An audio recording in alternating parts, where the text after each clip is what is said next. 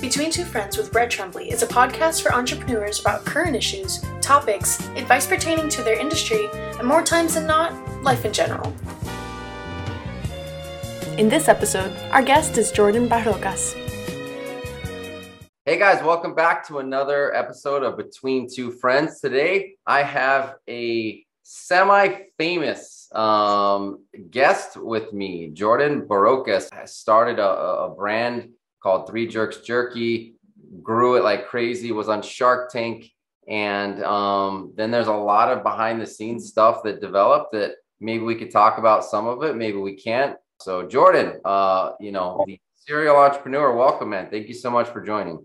Yeah, thanks for having me. What season and episode, if you remember, were you on in Shark Tank? Season 8, episode 5. Okay. There's a small chance it was season 5, episode 8, and I'm just being dyslexic. That's all right. So, and it was for a brand called Three Jerks Jerky. Yeah, Three Jerks Jerky. Yeah. So tell us about the company and then how you ended up on Shark Tank, the whole thing. So I started this beef jerky company. I was just messing around in my kitchen. I love to cook. I cook a lot, and started making beef jerky. And a buddy kind of had an idea that he saw some premium beef jerky products starting, like craft beef jerky out of Brooklyn, and it was kind of all garbage. So I was like, yeah, I think I could make better jerky. And I had the idea to make it out of filet mignon, which is like kind of wacky. And I went for it, and it was really good. Next thing you know, we're like refining, making jerky every night after work. Turned my apartment into like a meat processing plant. And then I was very happy. And a couple months afterwards, I just went for it, quit my job, and started a Kickstarter. And we just hit the ground running and came out of the gate super strong. It was really successful.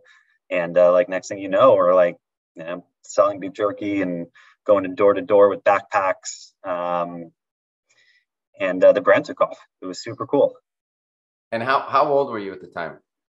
I was in my late 20s. You said you quit your job, right? But yeah. Was it because you were at the break-even point because you were making enough just to pay your rent? No, I was working in the shoe industry. I was running a business for a guy, and it wasn't panning out the way I had hoped. So I was eager to leave and do something else. I basically had cash reserves enough to launch the jerky business because it was super grassroots. And so I quit what I was doing, launched the jerky business, and then on the back burner started doing other stuff in the shoe industry to kind of offset cash. Okay. So, yeah, just pure hustle. I mean, you're pouring everything back into marketing and trying to cut deals and whatnot. So that it sounds like, just the true grind. And it was a proper old school hustle. Yeah. I'll tell you the story on our first retail sale because it was funny. We took a trip to New York City to just go door to door to stores, trying to see who would carry our beef jerky. And this was before we were kind of running through any kind of commercial production. And we have a little printout with our sales sheet and samples, and we're just knocking on every door. And my business partner at the time was like, "Hey, you should check out this spot. It's called Italy. It's the most awesome food store on the planet. We're not sure it'll be right for you guys, but let's go look." So we walk in and we're like, this would be so cool. It's the best store ever. So we tried to find who would be in charge of meat, and everyone just kept saying no. No one, we're not bringing jerky into this store. No way. We just wouldn't take no for an answer. We're like, well, but do you make that decision? And everyone's like, well, no, but I just can't, I don't see it. I was like, well, who makes that decision? Can we talk to that person? So finally we got to the manager of the meat and cheese counter, and we're like, hey, we got this thing. It's filet mignon beef jerky. It's really good. And he's like, what? Let me try that.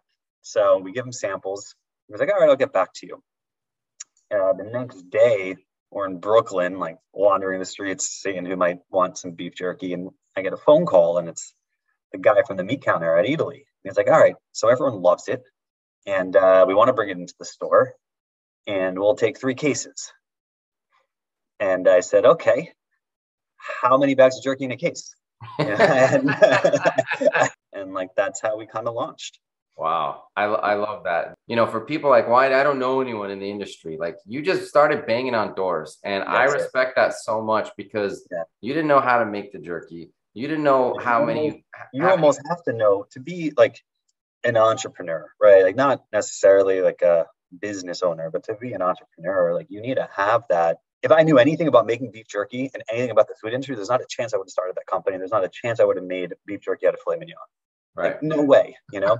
I needed to know nothing. I needed to be like completely naive, because you know the more experience you get, I think in certain things, the more gun shy everyone becomes. How did you go from making it in your apartment to, like you said, like the commercial? Because that's a huge step. Or So did we you? needed to find, right? We needed to find a co-packer, which is in the food industry a manufacturer. They're called co-packers. Originally, I thought we'd make it all ourselves until I learned that there's like USDA requirements and Yeah, right. yeah, there's a whole bunch of crap. Yeah. So that went out the door. We're like, all right, so we got to find someone to make it for us. And we were living in Southern California at the time. So like we had no idea how to find a manufacturer.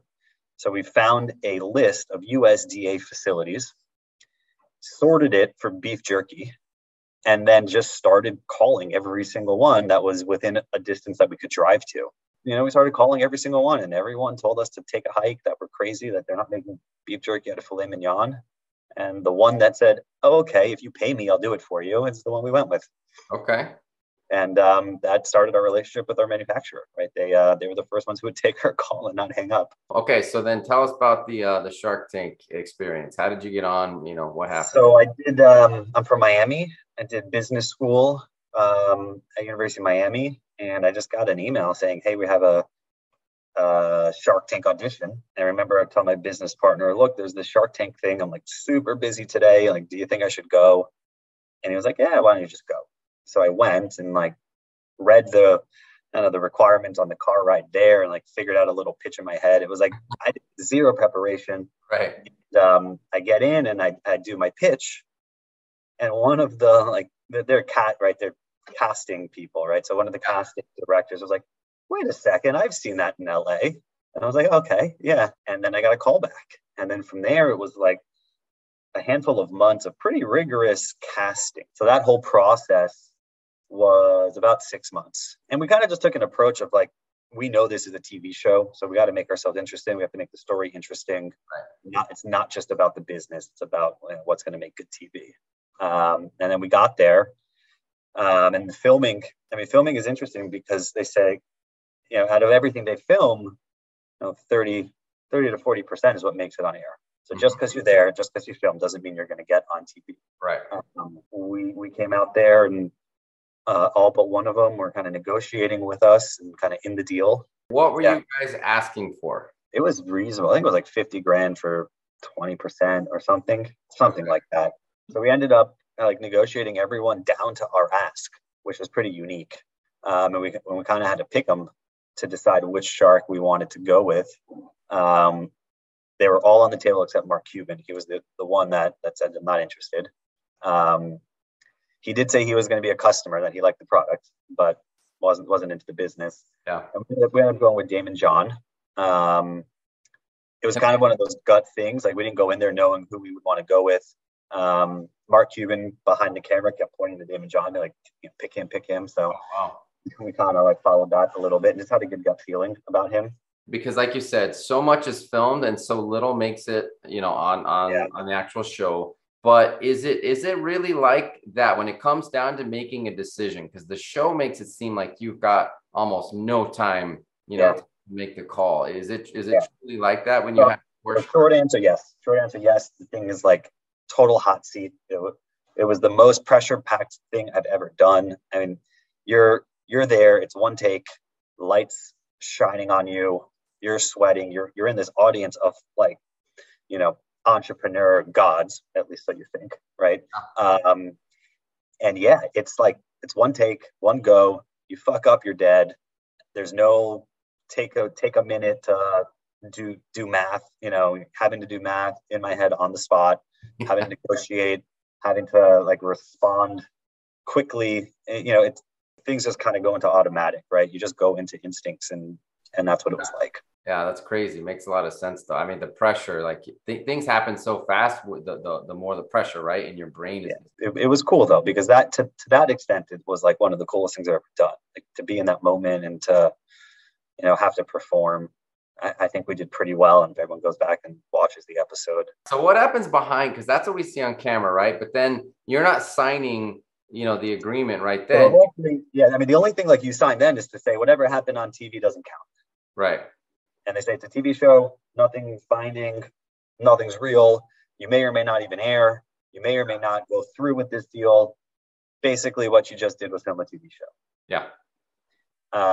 Which is a little, they prep you for that. They make it clear, like, you go into that knowing it, but it is a little bit of a shock. So Daymond John, I linked up with him a couple weeks after filming. He was in Miami, and we got together and like started talking business. And I asked him some points on the deal, and he's like, "Well, all right, let me stop you right there. Like, we're not doing that deal." I said, "Okay." Because I don't want equity in your business. I'm not giving you cash. I'm not giving anybody cash. I've never made money if I give cash. So we're going to do a royalty. Okay, a royalty. Got it. I was like, yeah, okay, that's a little bit different. So he kind of said, this is the way I do things. So we ended up doing a royalty deal, and the deal was that he's got a big sales organization. They can help kind of build out our distribution network, and they get paid a commission for it. I mean, I thought that was pretty straightforward. I got to keep all the equity, and if they did anything for us, they got paid. That was fun, that was fine. And then we air on Shark Tank and just explode. Right, we did $1 million of beef jerky sales in a day and a half. I mean, it was like record breaking for Shark Tank. And then we had some issues scaling. Right, we couldn't keep up with demand. We were late on product. Pretty standard stuff. That's where like the business kind of got sideways. When you say sideways, you no longer own Three Jerks Jerky, right? At this point, I do. You do? Okay. Yeah. But we got approached to do a new deal. And the new deal was to partner with Daymond John and a operating business that he had a relationship with, which was a very large meat processing company. And the deal was going to be that they will handle the supply. They will handle pretty much the financing of the business. We got to be the faces of the business, and that would allow us to keep growing and scale, because they would fix our supply chain issues and improve the product, yada yada yada, all that crap. So I said, okay, well, what are the terms? And I said, well, we want to be 50-50. You and your partner are 50%, and me and this other business are 50%. And I said, okay. And do you have an idea of valuation? And they said, oh, no, we don't do it that way, right? Like, we're going to do all the work. You're not going to have to do anything. We're not going to pay for the equity. We're just going to partner and essentially put in the sweat. So that doesn't sound really, normal. Yeah. And then it was, well, you don't know what you're doing. You're young. You're still in your 20s. You've never seen this before. If you want to grow, you got to trust me. We got a call saying Shark Tank wants to film a second segment, one of these update segments, saying, here's what you're doing today. But in order for them to do that, we got to get at least a term sheet signed and a deal inked out. And by the way, this has to happen in a week. We ended up doing this deal, which we thought was going to be the greatest thing to keep us growing at the same rate, and it just crushed the business. The partnership wasn't right. It was structured poorly. We made no money from that point on. The business ran out of loss. We kind of got nothing out of it. We stopped growing, and it just didn't pan out. It was a bad deal we did. Tremendous learning lesson. So we tried to make it work for almost 2 years, and at that point, I said, look, this doesn't make sense. I got to pursue other opportunities. I appreciate it, but it's just not panning out. I and my partner owned Three Jerks Jerky and all the Three Jerks IP, right? And then this operating business and Daymond John created an entity, a partnership. So there's two partnerships that joined in a JV, another partnership. We contributed IP, so the new partnership owned the IP. When I left, we converted our equity in the partnership into a royalty. So that's the way we kind of structured the exit for like ongoing cash flow. And then that partnership dissolved and folded into the operating business. Okay. So, but the growth stopped, and what could have been like a massive business kind of just turned into something small and whatever. Yeah. So where is Three Jerks Jerky still sold now? I have no clue. Okay. I'm like, I moved on completely, right? Like, aside from the royalty check that arrives late, supposed to be every month, I get it like every 3 months. Besides the royalty check, I don't care. Yeah. Wow. So listen, I really appreciate your candor today and being open with us, because there's what you see on TV, then there's the reality. Yeah. In those early stages, things are happening so quick, and it's like, without the experience to know, like, hold on a second, if we slow down, we'll be okay. Like, just because they say this is going to happen doesn't mean it will. I'm okay to say, like, it's okay to say no to things. Like, I didn't think I could say no to a thing. And I had this attorney be like, hey, I see a lot of red flags in this structure. It looks like everyone's getting paid but you. And I'm like, yeah, but if I say no, we're going to die, right? Like, my whole world will end if I don't do this. Right. And that's just not having the experience. So it's a necessary experience. It sucks. Like, I wish that business panned out, and I have a high degree of certainty if I didn't do that deal and I had just ran it myself and built the business with me, my partner, and did it our way, like, it would be much more successful. But you got to go through those moments to have that confidence. Yeah, there's really no experience. I should say there's no substitute for experience, because it's like, I think we all say, if we only knew then what we know now, but you can't know it even with great advice unless you go through it yourself. So it's unfortunate that it turns out that way sometimes. Good decisions come from experience, and experience comes from bad decisions. Bad decisions, exactly. But this is important, I think, for people to hear, because you're going to make mistakes, right? You're going to fail, or at least fall, and people allow others to overreact to their failures. And I'll tell you, even small failures, some people jump on and capitalize, or on the pressure, on the timing, and you got to move. And it's okay to take a step back and say, I need more time. I need to evaluate this, even though making quick decisions helps, right? Every mistake, I mean, generalizing, but like, most of the mistakes I can think of I made where I'm like, shit, I shouldn't have done that. Yeah. Or because I rushed and stuff. And I felt like I needed to make decisions too quickly and just didn't have the patience to, like, slow down. Look, not everything's sunshine and roses. I don't do this podcast to end on like a, hey, and this turned out so great. This is a real life story and a learning lesson. You mentioned the shoe business, so you're back in a big way. Back in the shoe business. And I never was really out of it. I grew up in the shoe business. I mean, I was born in a shoe factory. There's an industry saying, I was born in a shoebox. So I grew up in a shoemaking family. I'm third generation shoemaker. So I've been around it my whole life and back in it now. We make shoes for Walmart primarily. So we do a lot of volume, private label footwear for them.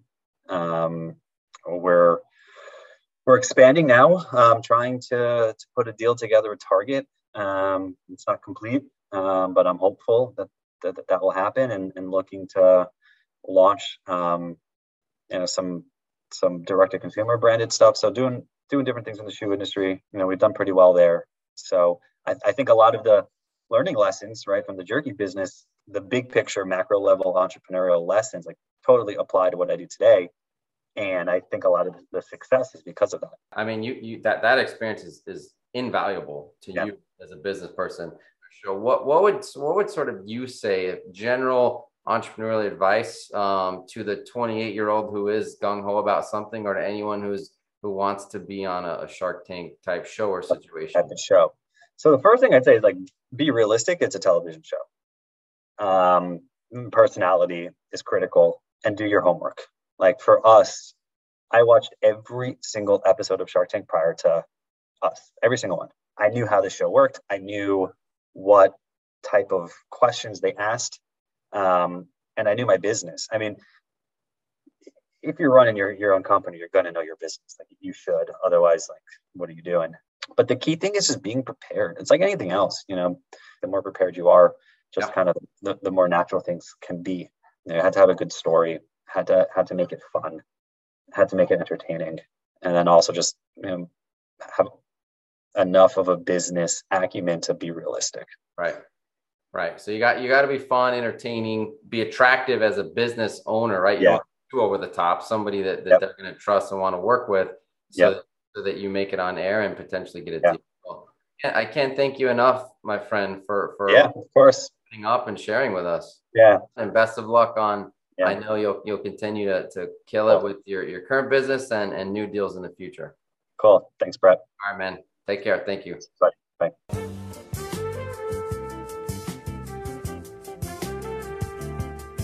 Thank you for listening. Stay tuned for our next episode.